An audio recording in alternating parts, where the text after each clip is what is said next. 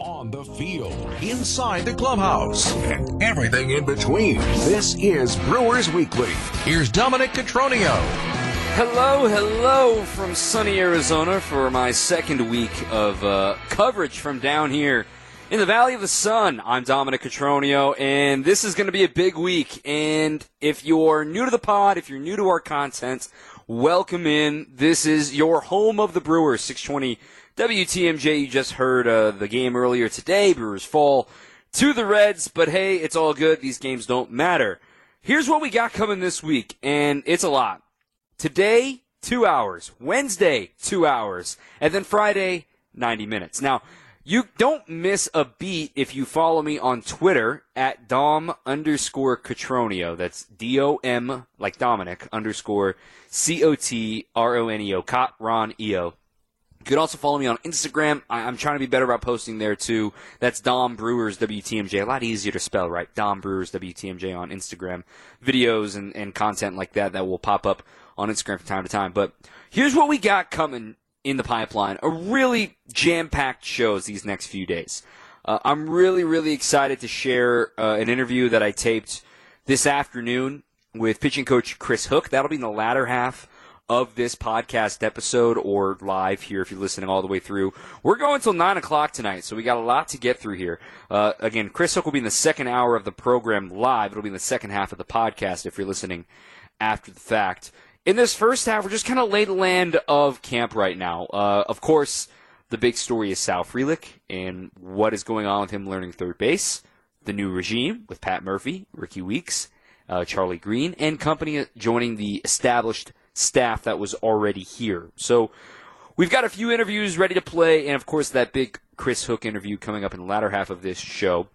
Then on Wednesday, we're going to angle a little more toward the position players. I've got some stuff scheduled with Matt Arnold, with Rhys Hoskins, with Joey Weimer, with some thoughts on the offense and Connor Dawson and things of that nature. That's going to come on Wednesday. And then with the shorter episode on Friday, I've got some time with Garrett Mitchell. I've got some stuff lined up with Robert Gasser, some stuff lined up with some of the younger guys on this club that are ready to make an impact. Joey Ortiz, DL Hall, moving forward. So you're going to hear from almost all the guys that I would hope you would want to hear from this week right here on your home of the Brewers, WTMJ. Look, we're the only radio station down here right now, okay? This is your home for the Brewers. If you want to know something Brewers, I hope I'm your guy, and I hope we are your station. So I'm really excited to bring you all the coverage I can this year. We also have the notebook every Friday that I'm dropping, just kind of observations, thoughts, quotes from camp. That'll be every Friday morning on WTMJ.com. So that's a lot to take in for our agenda today. Let's talk about what's on the plate for the guy that's played third base again today, Sal Frelick. That's kind of been the main headline of camp. That's going to come up next. You're going to hear from Sal. You're going to hear from Murph after this on WTMJ. Welcome back. I'm Dom Cotroneo. Jam-packed week of coverage here as we get ready to go for spring training 2024. We've got a couple of games under the belt. The Brewers have fallen under 500. No need to panic. It's just spring training ball. I think the biggest thing, we talked about this briefly last week about what Pat Murphy had to say about it, reacting to the article that Ken Rosenthal wrote that we all found out about this week watching him report to camp, that Sal Frelick's getting an audition on the infield. This is what spring training is for. That's what I talked about last week. But today, I had the chance on just getting the chance to actually talk to Sal about the process, what he's learned, and how getting the chance to meet with Petey, and all that stuff's coming here in the pipeline as well. I think the thing that's lost in all of this is it's not like, if Sal's not a good third baseman, he's not going to make the team. They're trying to find a way to get creative with their outfielders.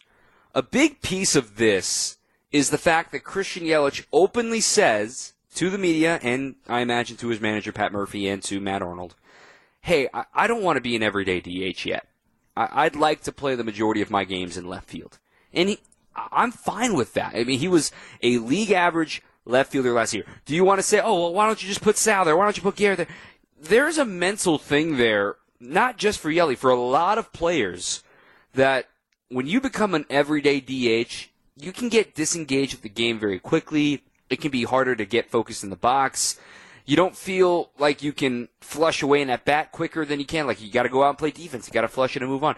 He is not the only one that can feel that. And I'm not saying that Yelly feels all that. That's just observations around the league of what guys that have become everyday DHs that aren't necessarily your stereotypical everyday DHs. So that's why I'm fine with Yelich still playing the majority of games out there in left field. And the reason for this creativity for Pat Murphy is just find a way to fit all of these young kids in there. You know, let's play a hypothetical here. You got Yelly in left, Churio in center, and Mitchell in right, and then you'll put Sal at third. Just for the hypothetical here. Willie at short, Ortiz at second, and then Reese at first. I mean, you've got a mix of speed and power in there. That's going to be really fun. And, oh, by the way, you've got Gary as your DH probably. And then William behind the plate. That's not that bad of a lineup, man. That's pretty fun. It's trying to fit a lot of moving pieces into one spot. So let's get into some of this Sal audio here. First and foremost, Dustin Pedroia is his idol, right? And getting an initial call, getting the call from Pat Murphy, like, okay, we want you to work with Dustin Pedroia. Like, this is in the middle of the summer, right? So here's what he sounded like. Well, here's what his reaction was to that initial call from Pat Murphy.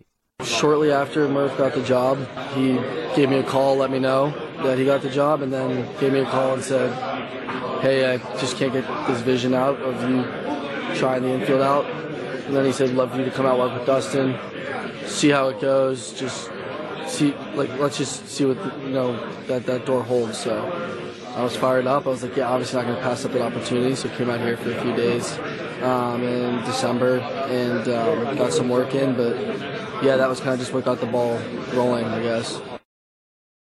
It sounds so mundane, right? Just being able to, hey, yeah, Dustin Pedroia, all-time great Red Sox, three-time World Series champion, if I'm not mistaken. Yeah, coming out and work. So Murphy disclosed to us that Bryce Terang was also there, and they got a chance to all work together, and he actually made a joke, Murphy did, telling the media the other day, where, recalling the moment where they got some work in all together, and Pedroia knew that Sal was going to be raw and, like, relearning the position, but Dustin was really impressed with Sal. Like, man, like, for a guy that hasn't played since high school, are you serious? Like, this looks totally fine. We can make this work. And then he jokingly poked the Pat, like, this other guy, man, this kid looks like a Gold Glover. So he didn't know that Bryce was probably a couple of votes shy of being a Gold Glove finalist at second base a year ago. So that made me chuckle as well. But as we mentioned, it's his boyhood idol. It's Sal Frelick getting to work with the guy he grew up watching on the Boston Red Sox. That had to be exciting for him. Here's what he had to say. When I first, obviously was fired up to be on a baseball field with him and kind of learn from him and see how passionate he was about the game still and the position. And it was just like everything you get when you watch him play was the same as he was instructing me. And yeah, it was a dream. We got in the cage with him too, which was awesome. It wasn't just fielding, so got to kind of pick his brain about all aspects of the game, preparation, stuff like that, which was really cool. Getting a chance to sit with, this is a part of my job that I don't ever take for granted. Being able to sit with, players of all walks of life and just talk about their process openly, it's no big deal. Then you remember, like, I'm a member of the media and I'm able to do that. Then you remember, players don't get that opportunity unless they're teammates. You think, like, oh, he did this, that, and the other. Why don't you do that? Well, I don't know. No one told me that. It's so cool to get into the mind of a peak athlete and understand, especially when you're, if you could be a fly on the wall for that conversation of Dustin and Sal, hyper competitive, always underdog mentality, grinders that are ball players, right? These guys will do anything it takes to help the team win. And I think that's what's at the gist of all of this for Sal. If it means his bat's in the lineup and it helps the team in the long run, he's all for it. Here's what he had to say about, just being able to be versatile for the Brewers. Yeah, it means everything just because I think that's just the epitome of being a ball player. And that's what Murph told me. He's like, and that's what I, wanted this club to know before they drafted me. Like, hey, like, you're getting a ball player. I've been playing the game long enough where throw me anywhere. I'll go out and play. I'll learn it, whatever. And I'm just glad that he finally trusted me to with a task like this. And like I said, it's just going back to being athletic and playing baseball. And obviously still got a lot of learning to do, but making the transition a little smoother. And we saw him out there today. He played third base, and he had 2 plays at him. Both were routine.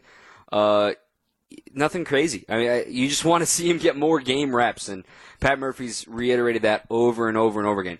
He hasn't played this position since high school. Let's not overreact to what he can do. And again, look at the calendar. It's February 26th as we sit here and talk about this. And then finally, I tweeted this clip earlier today. What are the growing pains? What are you going through of, hey, we know you're an outfielder, but hey, go play third base. I mean, you get a brand new glove. It's a different glove. It's a smaller glove. He's got a brand new DP15, Wilson A2000, baby. Brand new. And he's got to break that thing in, too. He talked about that and some of the other growing pains he's going through. I think just loosening up the hands. I think just kind of being an athlete with the feet is something that I think I can kind of handle at any position, but it's really just softening up the hands. I'm getting a feel for different types of hops, the initial read off the bat, coming in on a ball, going back on a ball, and then the throw from third too. Kind of be difficult at points.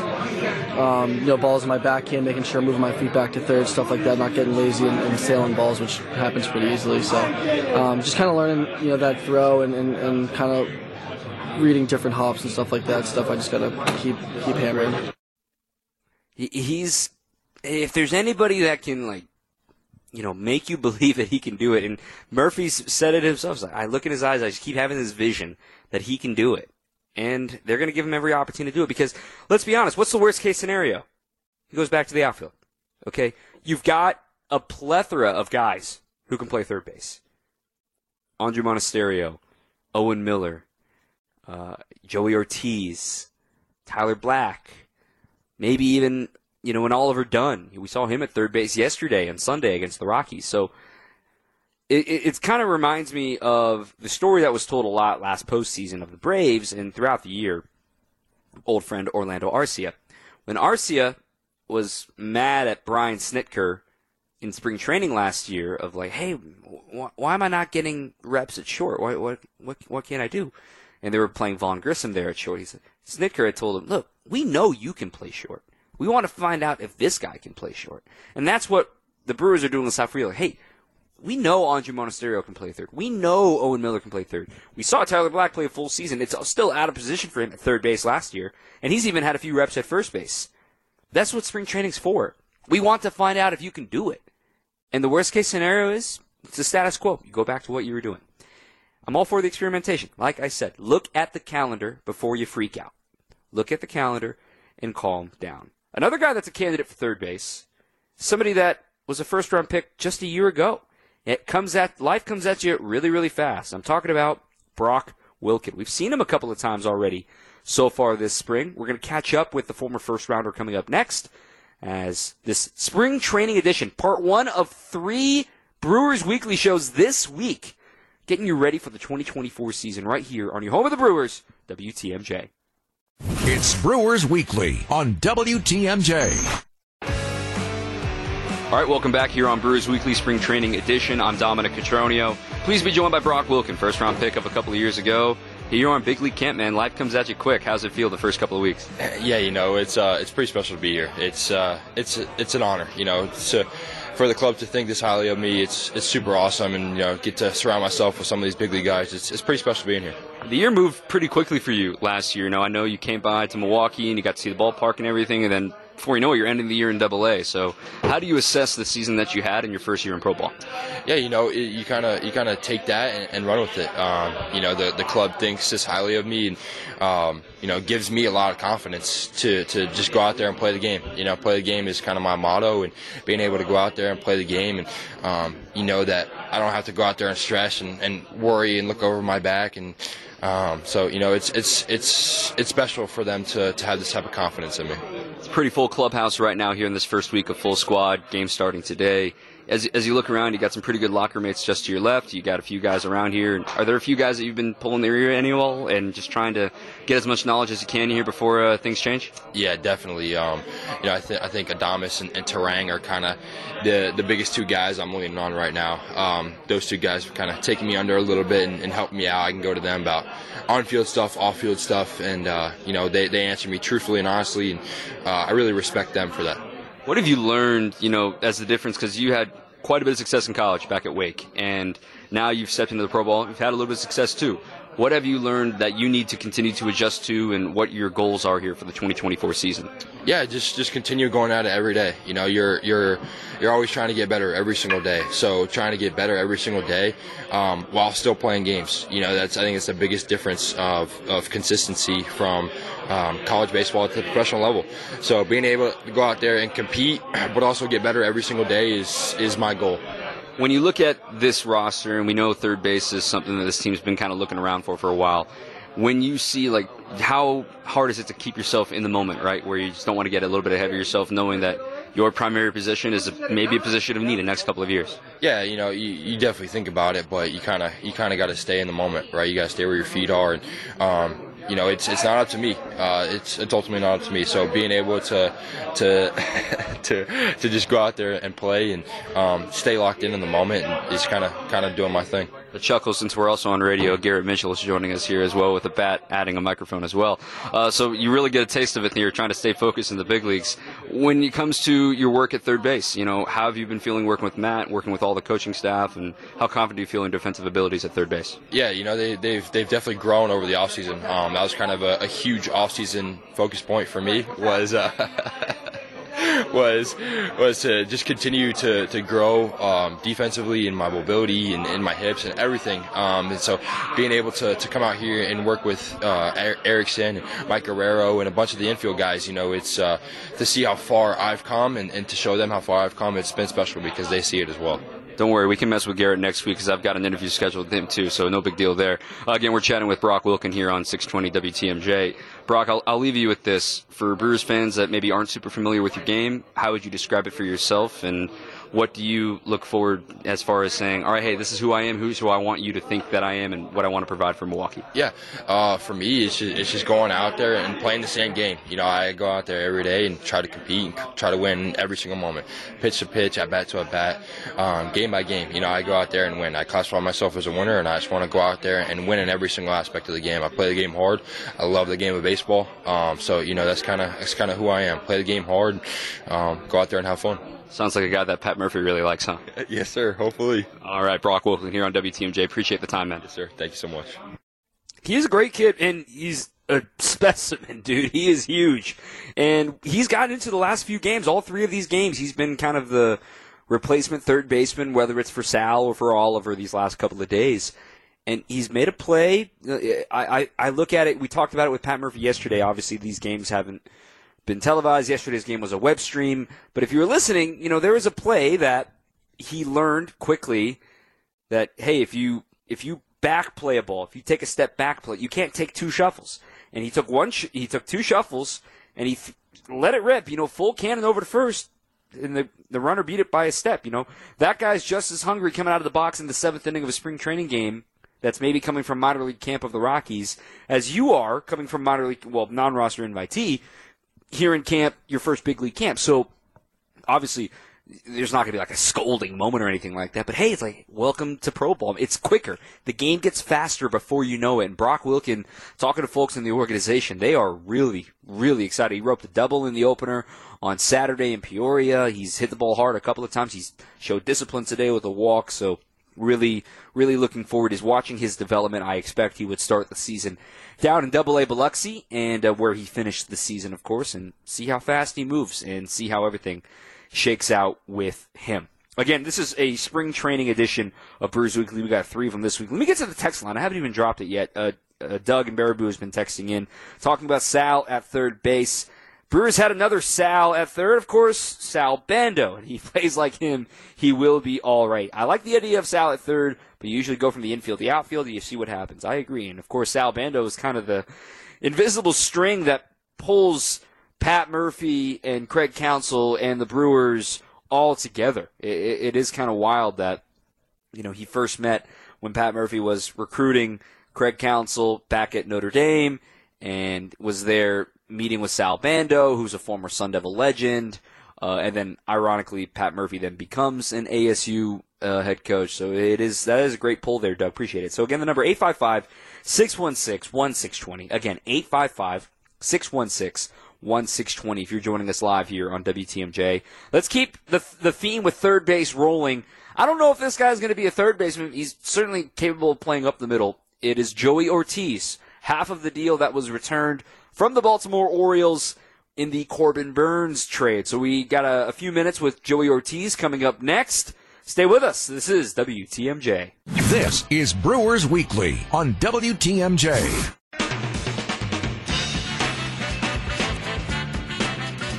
Joey Ortiz is one of the newest Brewers. He's also a Packers fan. We'll get into that. It's not what you think it is, but he's a California kid.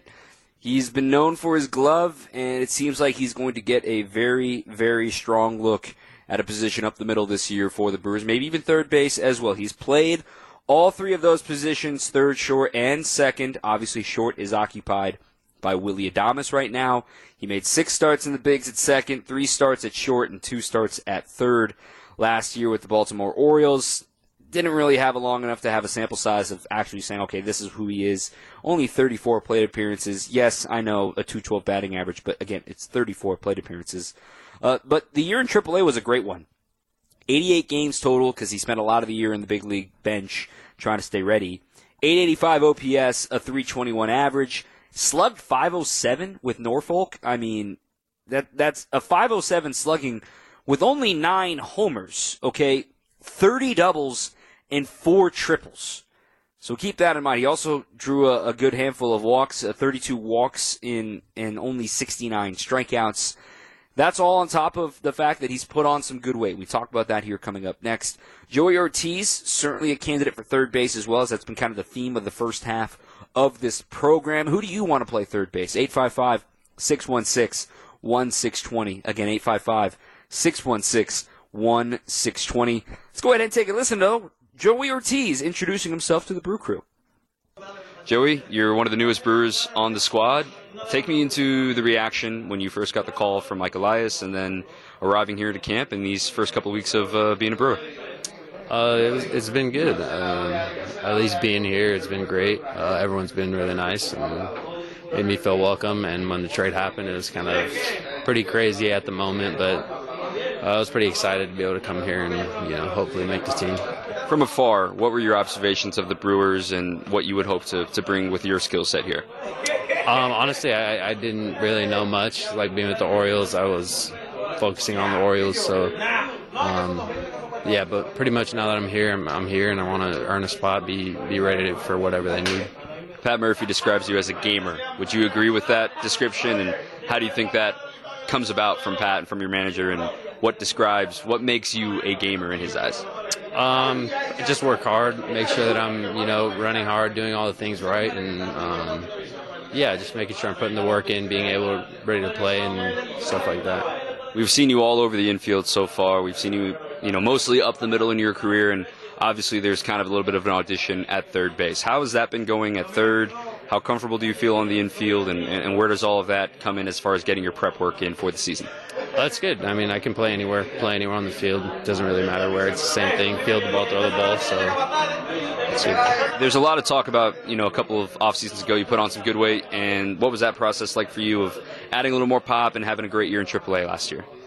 It's good. I mean, you always got to be strong. You want to hit the ball hard, do all those type of things. So, put on a little weight, was able to, just advance my game a little bit, and it's been working out so far. So far here, you're surrounded by a lot of great infielders on this team and trying to throw your hat into it, but this team's also known for its defense and won the Gold Glove as a team last year for Gold Glove.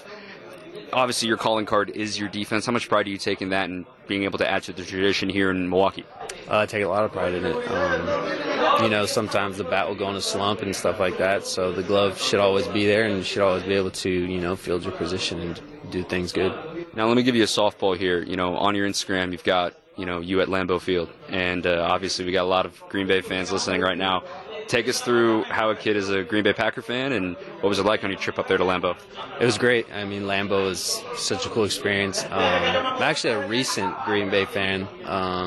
My younger brother, who's been a fan his whole life, was getting me to, get into the football realm, and I told him that game, if they won, that I'd be a fan, so they ended up winning, so I'm a fan now. What did you think walking in there? Or at least let's start with, driving up to Green Bay, and then boom, there's Lambeau. What was that reaction first? It was pretty crazy. I mean, that field is so sweet, and I mean, it was snowing, and it was really cold, too, so that was something new to me, being from California, but it was a cool experience. Yeah, you're telling me when it comes to, my first game up there was something like 10 degrees, and everyone was acting like this is normal, and I'm an Arizona boy, so I totally get that. When it comes to having, a chance to maybe make this team, when it comes to putting your best foot forward, obviously with a brand new club, what do you think is most important to come across to your new coaching staff, to your new front office, of what you want to do and what you want to accomplish in the next 4 weeks or so?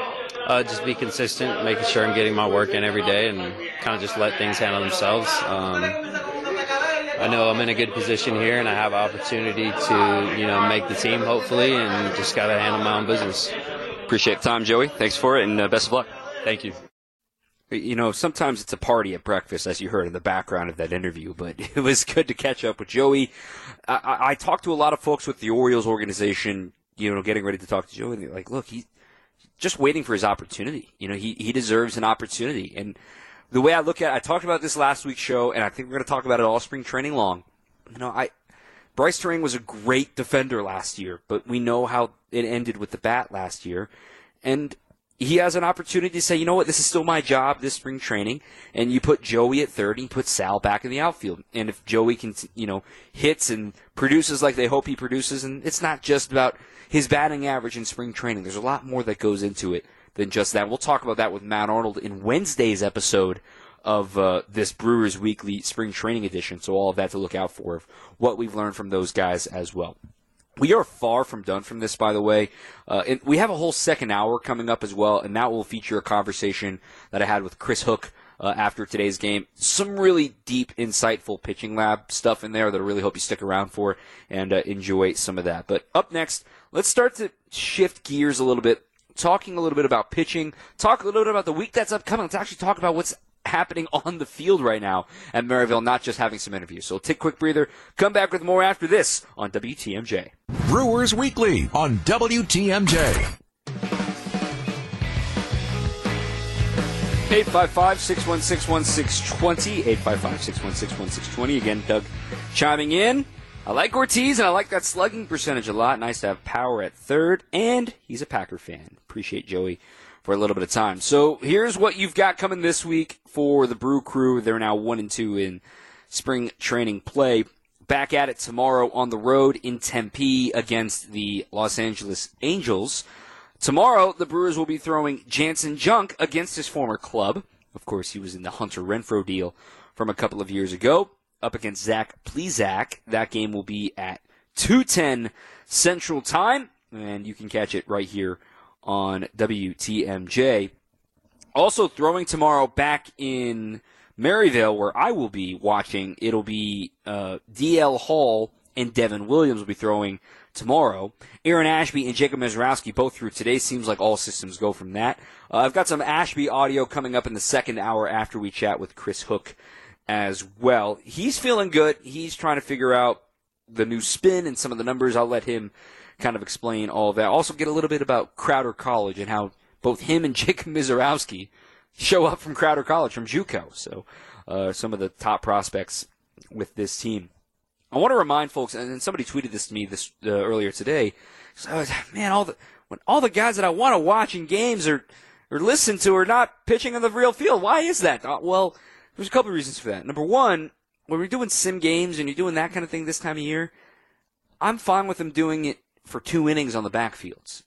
They're simulating it all like Freddie did that. He did 3 up downs, faced 1 batter, and got out of there. So I imagine we'll get closer and closer to, once we see like 3 full innings out of these guys, or their pitch limits are a little bit higher, put them into a game scenario and see those guys. But also, kind of like what I mentioned earlier about the story of, like, we know you can play third base, or we know you can do this. We know Freddie Peralta is going to be the opening day starter. Okay, so there's not a sense of drama that we need to see him in a spring training mound. We'll see him in a spring training mound when we need to see him. Same thing with Wade Miley. We'll talk to Wade in the second half of this program as well, talking about he's taking it slow right now. It's okay. Again, look at the calendar. We are a month away. That's still a lot of time in pitcher speak. Okay, if you're going 2 innings, then you're going to go 3 innings, then you're going to go 4 innings, and then you're going to go 5 innings. It is a long season. There is no sense in burning out right now at the end of February. The other things to keep an eye on for the Brewers is just how they shake out all of this playing time for the guys that are coming off injuries, right? We know Gary Sanchez is going to be slow because of the hand injury he sustained working out. That's what the hang-up was with the signing last week of trying to get him to be a Brewer.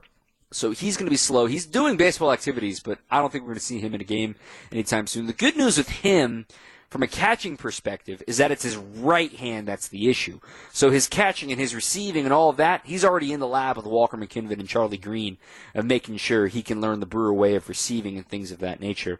Another guy that Pat Murphy mentioned by today, he was asked, hey, when are Yelly, when are Hoskins getting into games? He's like, soon, slow playing it with Reese, making sure the knee's good. He's been hitting in these sim games. He's been hitting in these live ABs in the backfields. You may have seen it. I tweeted it. I posted it on Instagram as well. Reese going yard off of Freddie Peralta in the main stadium the other day. That was fun to see, and it had a sound on it. You can find it on my Twitter at Dom_Cotroneo, or you can find it on my Instagram, Dom Brewers WTMJ. So those guys are taking it a little bit slow right now. Again, we know what they're capable of. Get some guys like Tyler Black in at first base. Get some guys like Owen Miller today in at first base. Be creative. See what you have on a position player front before you actually have to make the decisions. And it's a crowded camp right now. There's a lot to figure out. So tomorrow, 2:10, Angels in Tempe. And then, yes, Wednesday, it's the Cubs. And, yes, it's Craig Counsell. I'm going to talk a little bit about that game on Wednesday. We'll have plenty of reaction to it on Wednesday nights, but let me get rid of that before we wrap up this first hour here on WTMJ. As the Brewers, they fall today to the Reds. Not much really to report home. A lot of different arms that threw, and we'll get ready for what's to come tomorrow with the Angels, and then on Wednesday with the Cubs. So that's coming up next as we get ready to wrap up the first hour on WTMJ. All right, couple quick things I want to talk about here as we get ready to wrap at the top of the hour. We'll be back after the news as well. Don't worry if you're listening live here on WTMJ. If you're listening on the podcast, you got nothing to worry about. It'll just keep on rolling through. Okay, I won't get a chance to talk to you guys again until Wednesday night. I will be appearing on Wisconsin's Midday News each of these next 2 days as well, all week long, as we get some thoughts on the Brew Crew right now. But, of course, Wednesday is a day. It's a day. Yes. Craig Counsell is going to be in the other dugout. Yes, it's going to look weird. Yes, folks are overreacting to every word he says on Twitter, which is fine. You're a fan. You can do that. I'm kind of unsubscribing myself from this Craig Counsell discourse because I said it on this show in November when everyone that's all anybody wanted to talk about. I don't want to talk about it until Memorial Day when it actually counts. Okay? You're going to see a photo of Pat and Craig shaking hands, smiling, behind home plate at Maryvale. Don't act like you didn't expect it. You're going to see a photo of, all the folks coming over to say hello to Craig, and you're going to try to make something out of it, and I'm not subscribing to that theory. He made a choice. It was his choice. He got a raise. You could argue he got a promotion. That's up to you. This is stuff to talk about, but I'm not interested in talking about it in a spring training game. Yes, we'll open it up in May when his first return is coming out. The Brewers obviously play at Wrigley before that, but, obviously for our fans' sake, May, Memorial Day, when his first game will be against the Brewers as a visitor. But just prepare yourself for the discourse that is coming on Wednesday. Okay, that's it for the first hour. Got a little bit of time. We're going to have Chris Hook coming up in just a little bit, so stay with us. We're going to take a break. The news on the other side of that. Plenty more Brewers talk after this on WTMJ. This is Brewers Weekly on WTMJ. We're not done yet. We still got a whole nother hour. We're going until 9 o'clock here tonight on WTMJ. The first of 3 shows where we're bringing you the best coverage in Southeast Wisconsin. Maybe all of it. You know what? I'm going to put it there. There's no other radio station down here. Remember that. We're your home for the Brewers. Hope you are enjoying it. So this hour is going to be all about pitching. We've got an interview. I'm stoked for you to hear this with Chris Hook today. I'm very lucky that Chris Hook made some time, and I'm grateful that he was willing to chat on the record and talk about pitching and talk about what this team what makes them so successful. So I've chopped it up into 3 parts in this platform, if you will. So the first part that's coming up next, that's going to be all about, why is there a magic sauce? What is the pitching lab? It's kind of the mystique of why are the Brewers so good at developing pitching and his background in that regard. Then we're going to start getting into the guys, that we're going to talk about Freddie being the opening day starter, the benefit of the old mule, as Pat Murphy calls him, Wade Miley, and Devin Williams, and the journey that he went through to become an all-star perennial closer. And then we'll get into the new guys, DL Hall, get into Jacob Junis, get into Joe Ross, and expectations for the year. So that's all coming, as well as conversations with Wade Miley and Aaron Ashby. So that's all a jam-packed second half of this show coming up next. We're going to burn a break here at the top. Up next, we're going to hear from Chris Hook. So stay with us. We're just getting rolling with hour number 2 of Brewers Weekly on WTMJ. Brewers Weekly on WTMJ. Welcome back. We're still going, man. We are still going. Chris Hook, as we mentioned in the previous segment, he's been in the org 16 seasons now. Knows what he's talking about. And been with the big league club since 2020. And ironic, that the Brewers face the Reds today, and Derek Johnson over on the other side, of course, from a former Brewers pitching coach. And Derek Johnson came up today in our session with Pat Murphy, just about baseball minds and pitching minds, and the Brewers got a good one with Chris Hook here as well. So these next 3 segments will all be with Chris Hook.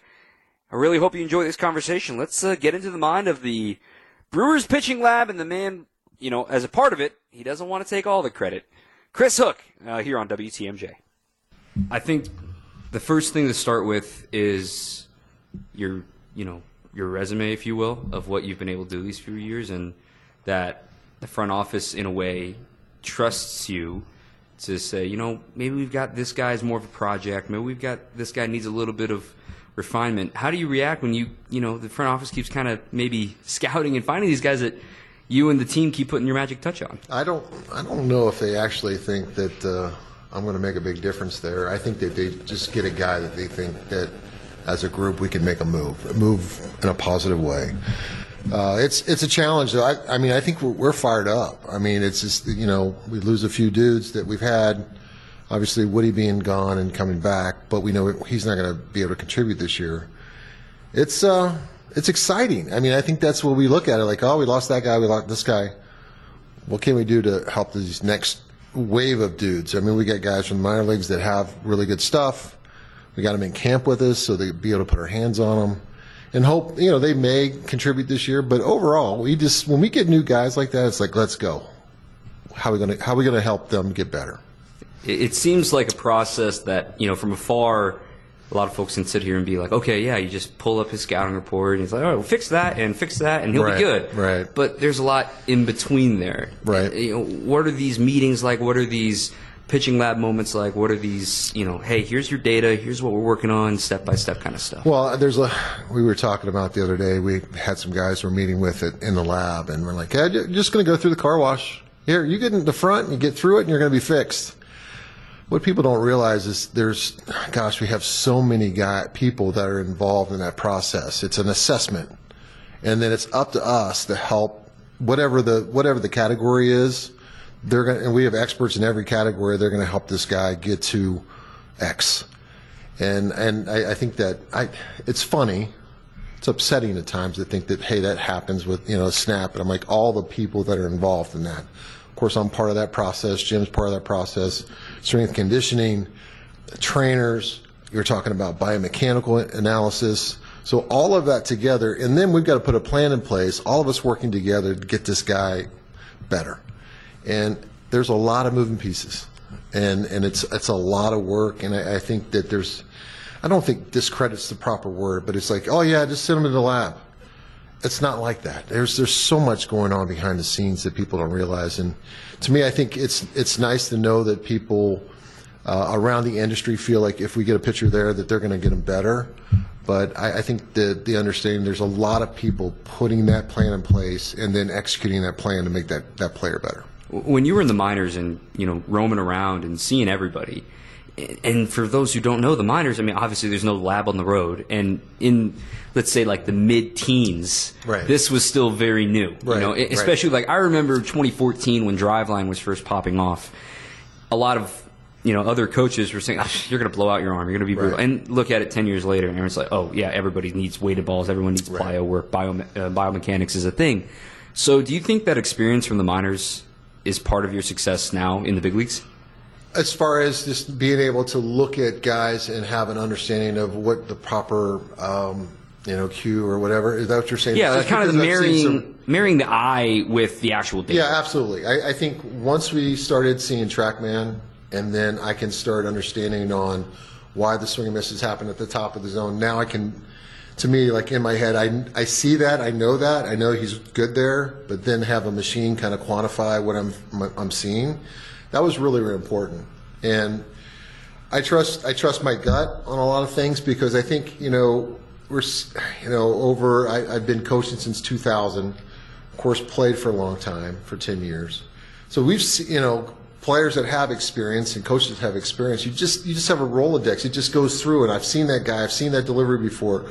I've probably done over, thousands of lessons from age groups from 6 to 19, plus college, independent ball, and now my 16th year with the Brewers. So there's just a lot of reps in there, and I think that's an advantage of a coach with experience. But now I have to plug in on getting quantified based on what my eyes are saying. But there's a lot of times I'm like, gosh, I see that, but I don't know why. Maybe there's an early C, and what I mean by early C, maybe there's a front side pull.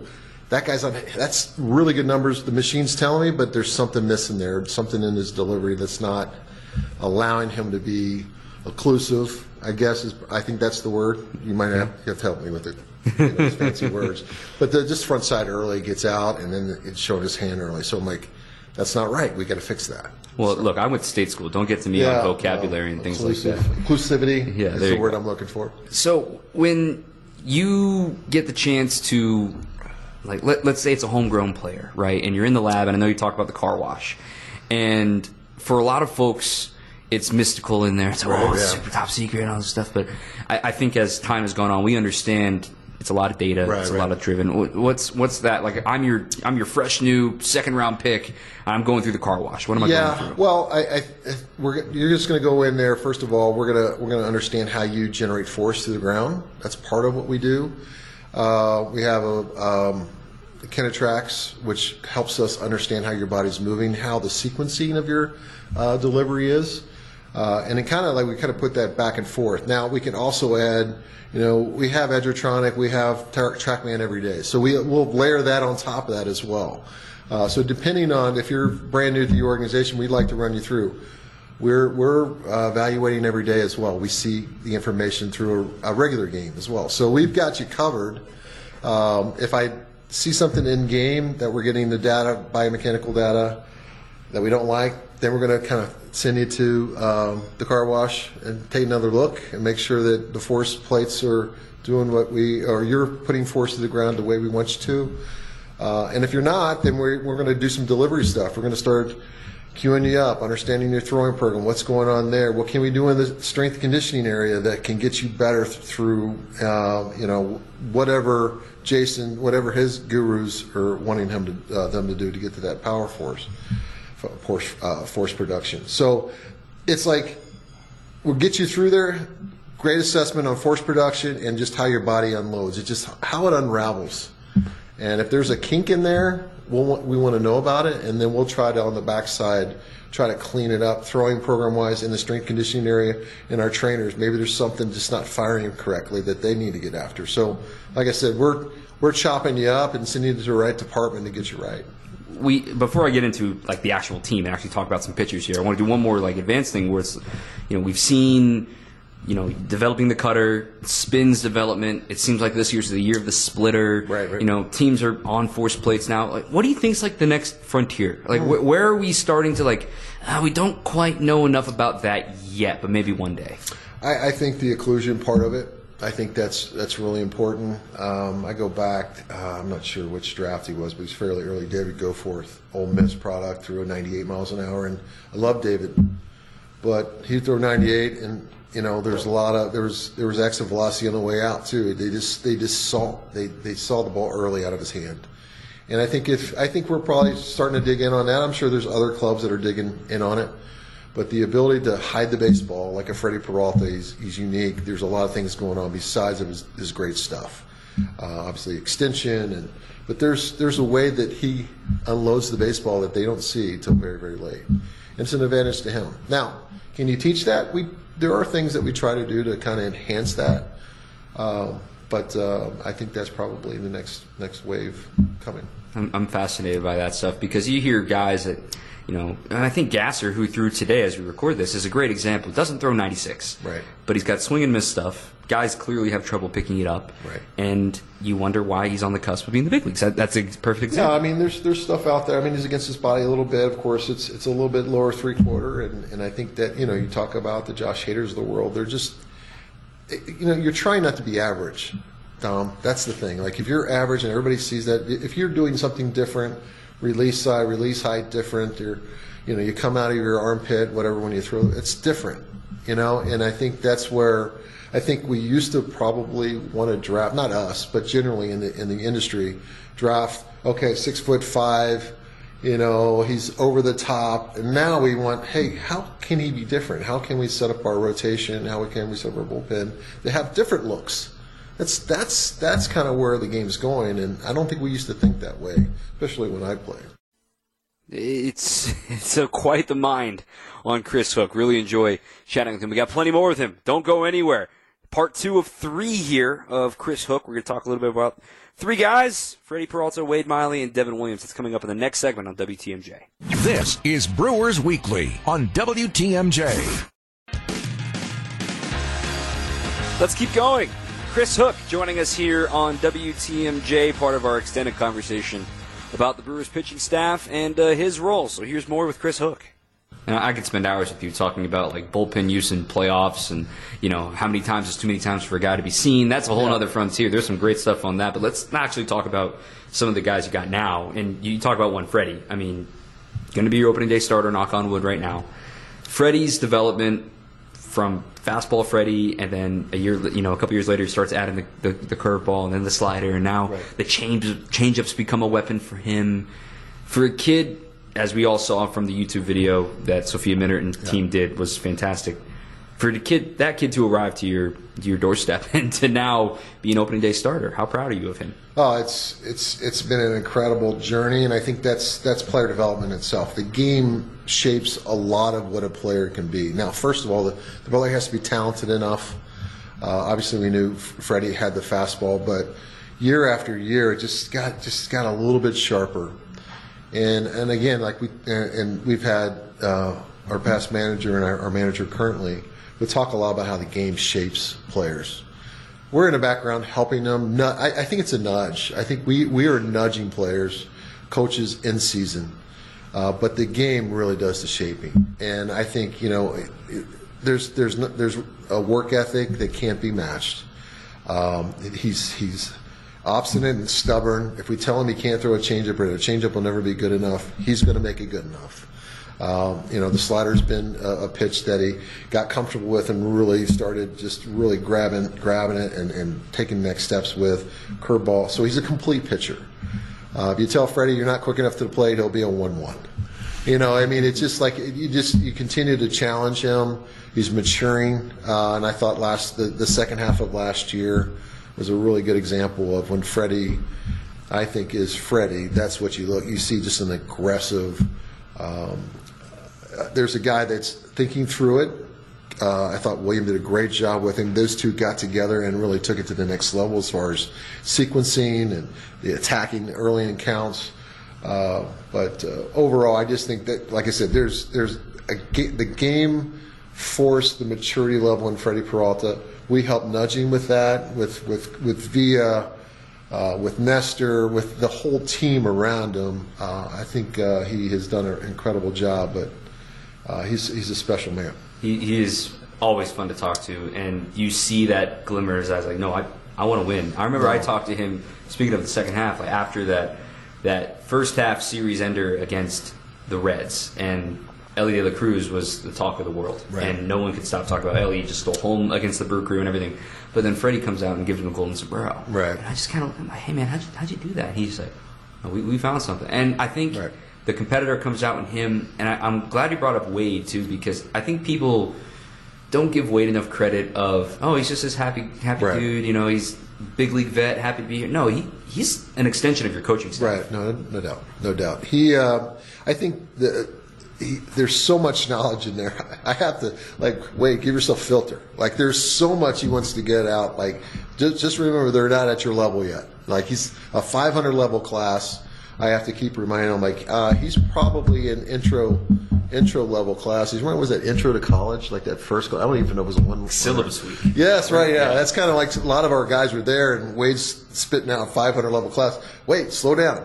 And I think the one thing for Wade is, like, that's what, and I think he's got a coach's heart. You know, he wants to help. You know, he wants to push. He wants to make guys better, and that's, I think, when you find coaches that I hope excel, you'll see, like, at the root level, they want to make people better. And to me, that is Wade. He wants to compete. When he's out there, he's competing. But in the interim, he's trying to make everybody else better. And I think that's the really cool thing about it's a double whammy that we get with Wade. We get a guy that cares about the clubhouse. Everyone in that room cares about our pitching staff for sure. And he's a nice. Just an addendum to our staff, in all aspects. That it's wonderful at what he brings. Another guy you can't really go two steps without talking about when it comes to pitching is Devin. And you've seen Devin in the minors, coming back from Tommy John, and you've seen him be an all-star, dominant closer in the big leagues. And that year in Carolina where it just wasn't clicking, what do you remember about that year, and to see him now persevere through, am I going to be the same guy after surgery? It's crazy. I have these moments that from the Woodies to the Corbins to the Freddies, I have these flashbacks, I guess. And the one flashback I have with Devin, I was in Carolina for a visit, and I can't remember his story. I think it was Nathan Kirby, and this is an intense man, very intense, and he was doing a throwing program, wasn't going very well, and he was steaming. And I just remember having a conversation and just kind of trying to pull him back from that a little bit. He was coming back from Tommy John. He was working extremely hard to get to the point that he was at, but it wasn't coming together. And he was, I believe he was doing some starts. They were modified as far as how many innings, and it just wasn't clicking. And I think it was probably his last start of the year or the second last start of the year, clicked a little bit. Right? It was just enough. Like when you go, you're a golfer. You go out. I don't golf a lot, but I remember just having the one good shot. Mm-hmm. It was like that year he had probably one outing that it was decent, and it just kind of kept him going. And then the following year he was in the bullpen, and it kind of took off. But I just remember him being extremely frustrated. It just wasn't going anywhere, and he was not happy about it. So it's almost like you got that Devin in the ninth inning, intensity, angry, I'm going to win, Devin. And it almost he took that into that 19th season. And then he started popping 100. And, hey, Devin Williams throwing 100. And that changeup looks really, really good. We always knew he had the good changeup. It was unique in the way he threw it. But he just took off. And he's not looked back, really. It's been amazing. It's quite the story of a lot of folks in the organization getting their hands and, making it work for him. It was bad. Go back and look at that season in Carolina. I believe it was 2016. And then 17 he starts to show signs. It was 2017.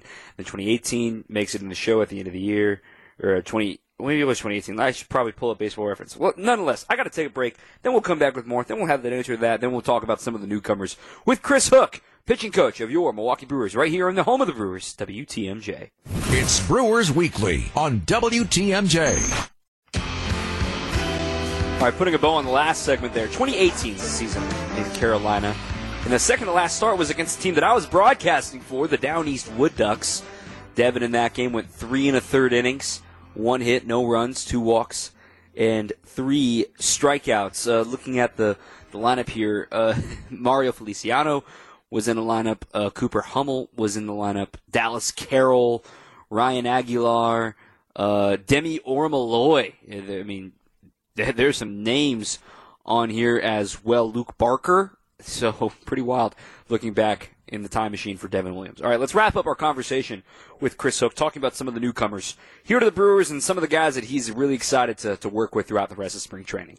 Let's talk about some of the new guys here as we get ready to wrap up. Your first early impressions of DL Hall. You know, obviously the Corbin Burns trade was a shell shocker to a lot, but, you know, I'm a believer of don't waste energy of people that aren't here. We wish him all the best, obviously, but DL Hall is going to be a big piece of the Brewers, it looks like, moving forward. My goodness. I think people, I don't really have a comp. The one comp I had was the kid that was with the Padres, got traded to the Nationals, the left-hander. Mackenzie Gore, and that's roughly what I think of. And he's throwing some sides and some live BP, but tomorrow he's going to do a sim game. But it's easy gas. Yeah, it's really easy gas. So it doesn't look like he's throwing hard, but if you look up and it's a 7, and it's got really good lift from a low little slot there, and it's electric, and that's the word I've commonly used. The breaking stuff is really good as well. He's got a good feel for a changeup, so there's a starter in there for sure. Yeah, that was the next question. Yeah, that's a starter. There's a starter in there. He's got starter stuff. We're just working on those foundational things of what's a starter's routine. And obviously, he knows his routine, but trying to get him up to our standards of a routine, get him understanding what we like there, things that we like to get done. And to me, it was just letting him get his feet on the ground here, not filling him up with too much right now, but get his routine right, let him know the standard of our routines and what we want it to look like, and just put bumpers on him. Let him go, and that's what we're excited about. This is an arm and a talent that you just kind of let mature, just very much like a Freddie Peralta. He's coming in with 3 pitches ready to go, where Freddie had 1, so that's exciting. But this is Brewers fans are going to be extremely excited about this young man. I'm excited to watch it. His live the other day was like exactly what you're talking about. Electric's a perfect word for that, and I'll watch that sim game tomorrow with you. Jacob Junis is somebody that, not a household name, quietly had a great season with San Francisco, and it can spin the ball. Yes. He can really spin it. What intrigues you about Jacob? Man, first time I seen him throw, and I'm like, okay, go do it. It's like I didn't have to say a word. Knows who he is, knows how to do it, knows what his best pitches are. Extremely polished, open-minded, has had success in this league. So that's really exciting. We've, over the years, we've had similar dudes that we know very, very well. And like I said, we're nudging them. We know who they are. They know what we want them to do. They go and do it. And to have someone new that kind of has an understanding who he is, it's enlightening. It's like, oh, great. This is awesome. Okay, we see the same things you're seeing. Just go out and do that. And that's sometimes I don't want to use the word easy. That's not. He's an easy personality. He's open-minded. What do you need me to do? This is what I do well, and go do it.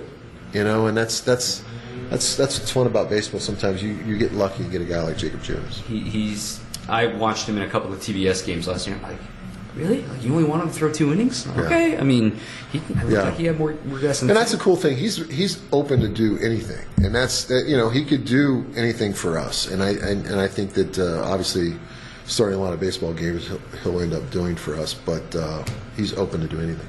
So Joe Ross has battled some injuries the last few years, and I knew his big brother back at the A's days. Right. I knew Tyson, and Joe seems like a guy that a pro's pro, knows to come in and get his work done. Right. But in all honesty, we haven't seen him pitch that much. Right. What have you been able to see, and what do you hope to extract out of him? One word I describe Joe: strong. I mean, this guy, I think, could overpower people. And I don't think so much velocity-wise, but it's the combination of strength, velocity, and movement.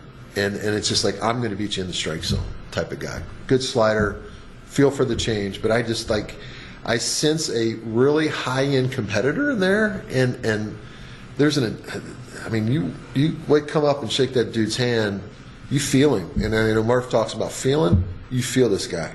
And there's just there's a high-end fire in there. There's a high-end furnace that I think it's going to play really, really well. And I think that's something that people can see sometimes.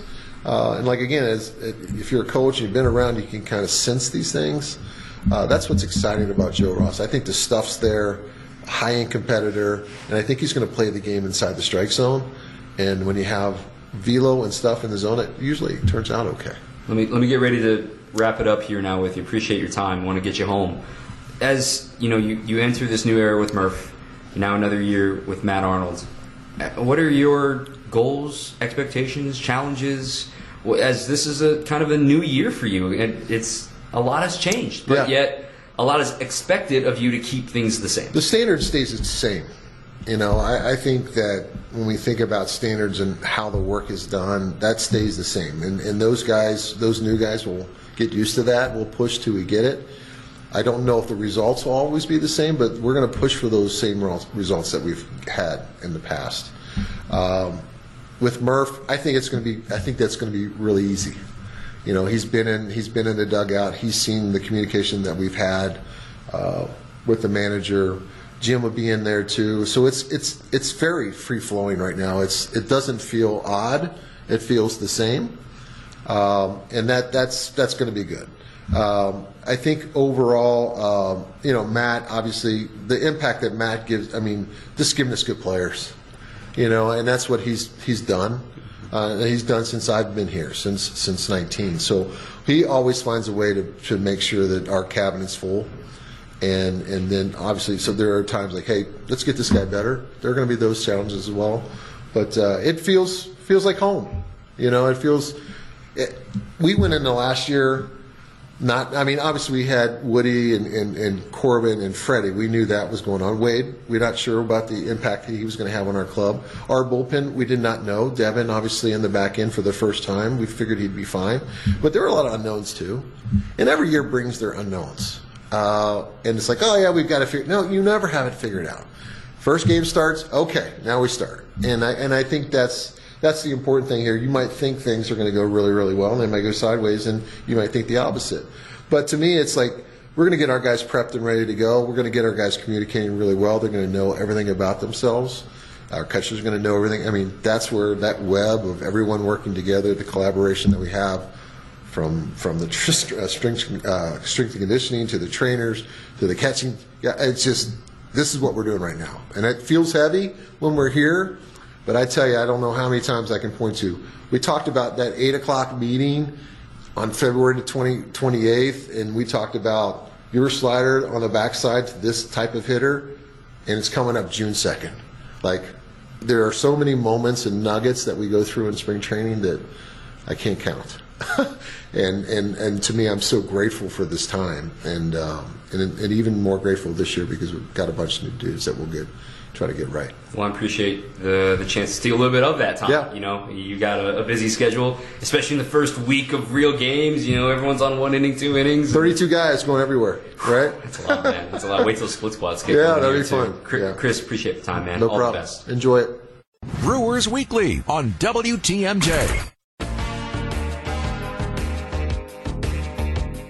How about the old mule, shall we?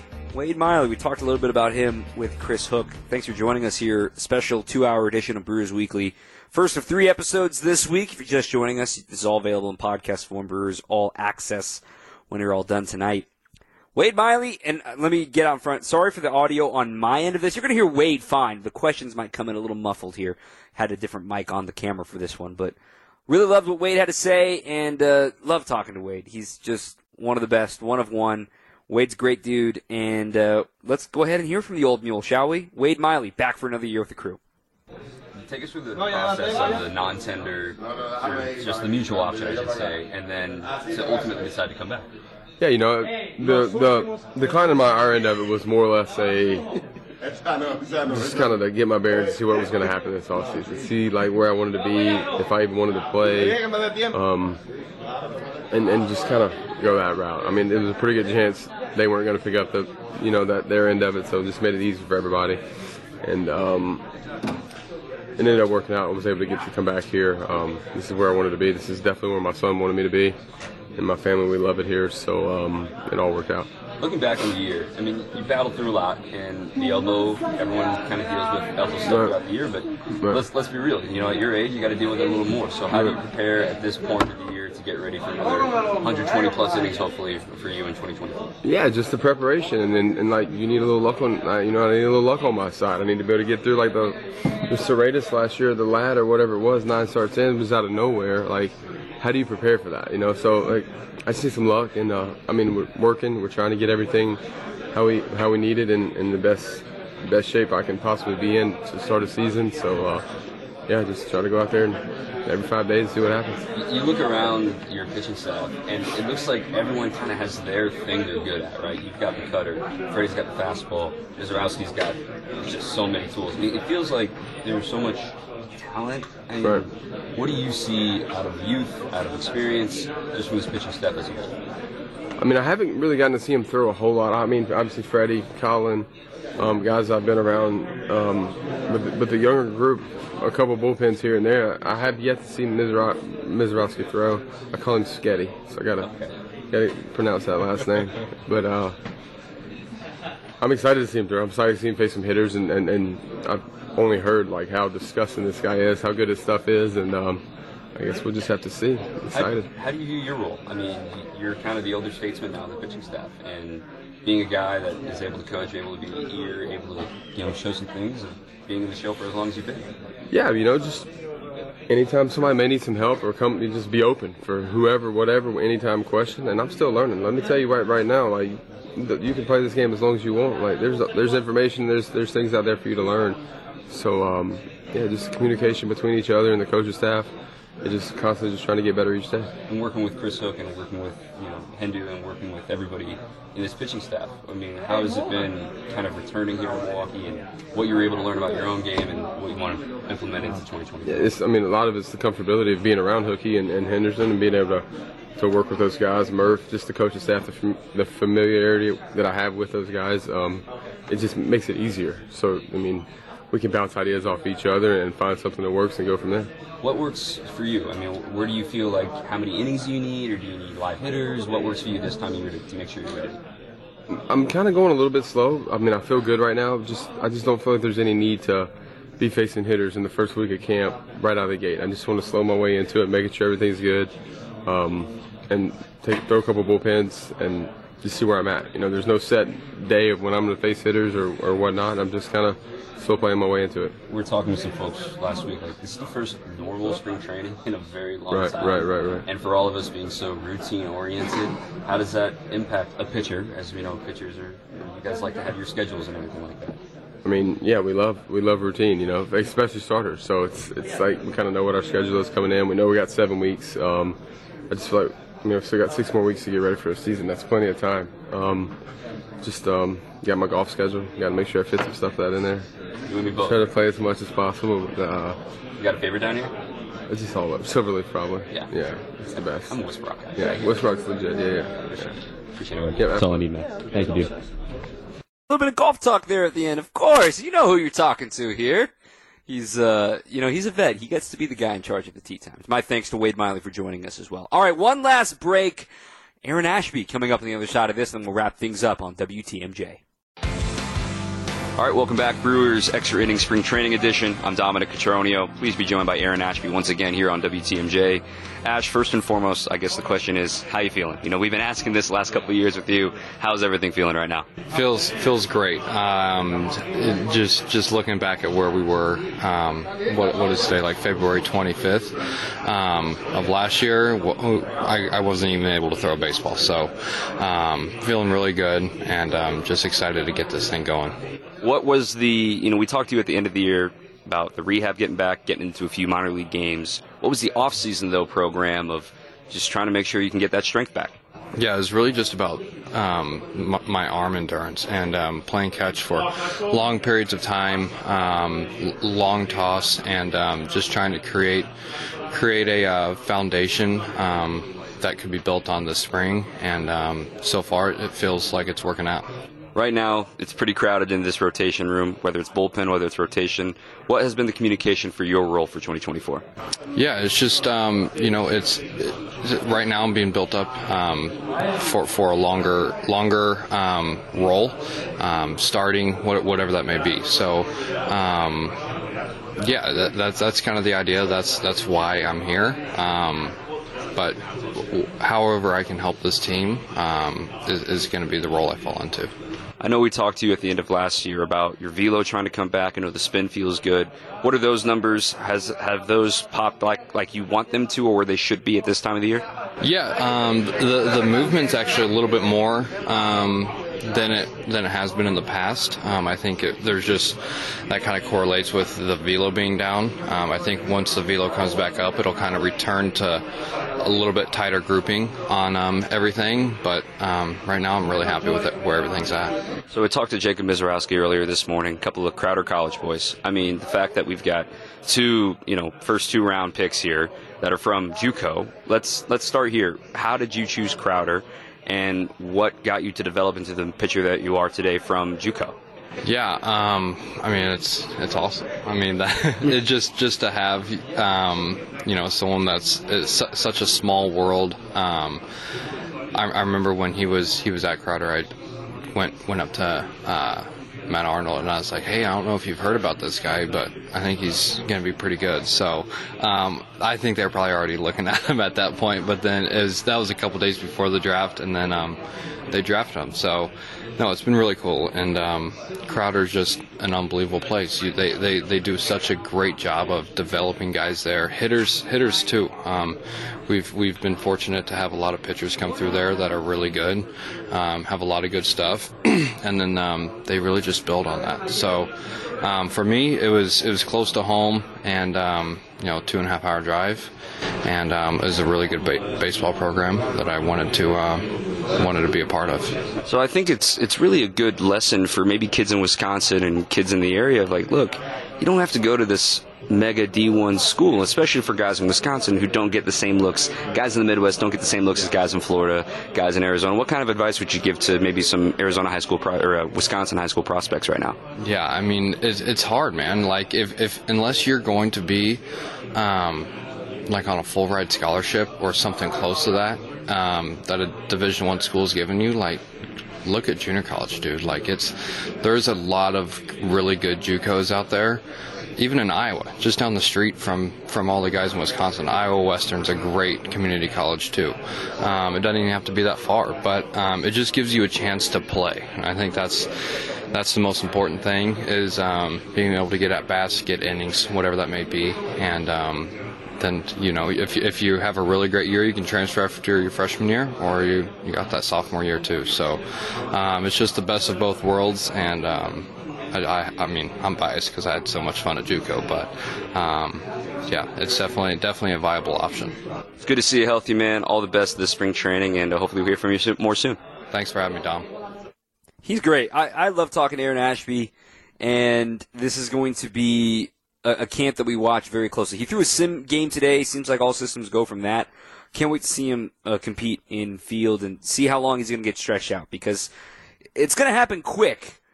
I would say in the next 2 weeks' time, where you're starting to say, oh, hey, he's going 4 innings today, and so we're going to start getting some clarity in the pitching side of things here pretty soon. A big thank you again to Chris Hook for joining us, for Aaron Ashby, for Brock Wilkin, for Sal Frelick, for all the guys that have dealt with me putting a microphone in their face. Well, I'm not done yet. We got more Wednesday and Friday, more shows to come on WTMJ. Also, a massive thank you to our producer, Isaac Marquardt. He dealt with me fighting through traffic to get here and had to send a lot of stuff on the fly. So my thanks to Isaac for helping us out here today. All right, right back on Wednesday, same time, same place for more Brewers talk. Thank you so much for everybody who listened. Once again, until next time, keep on swinging.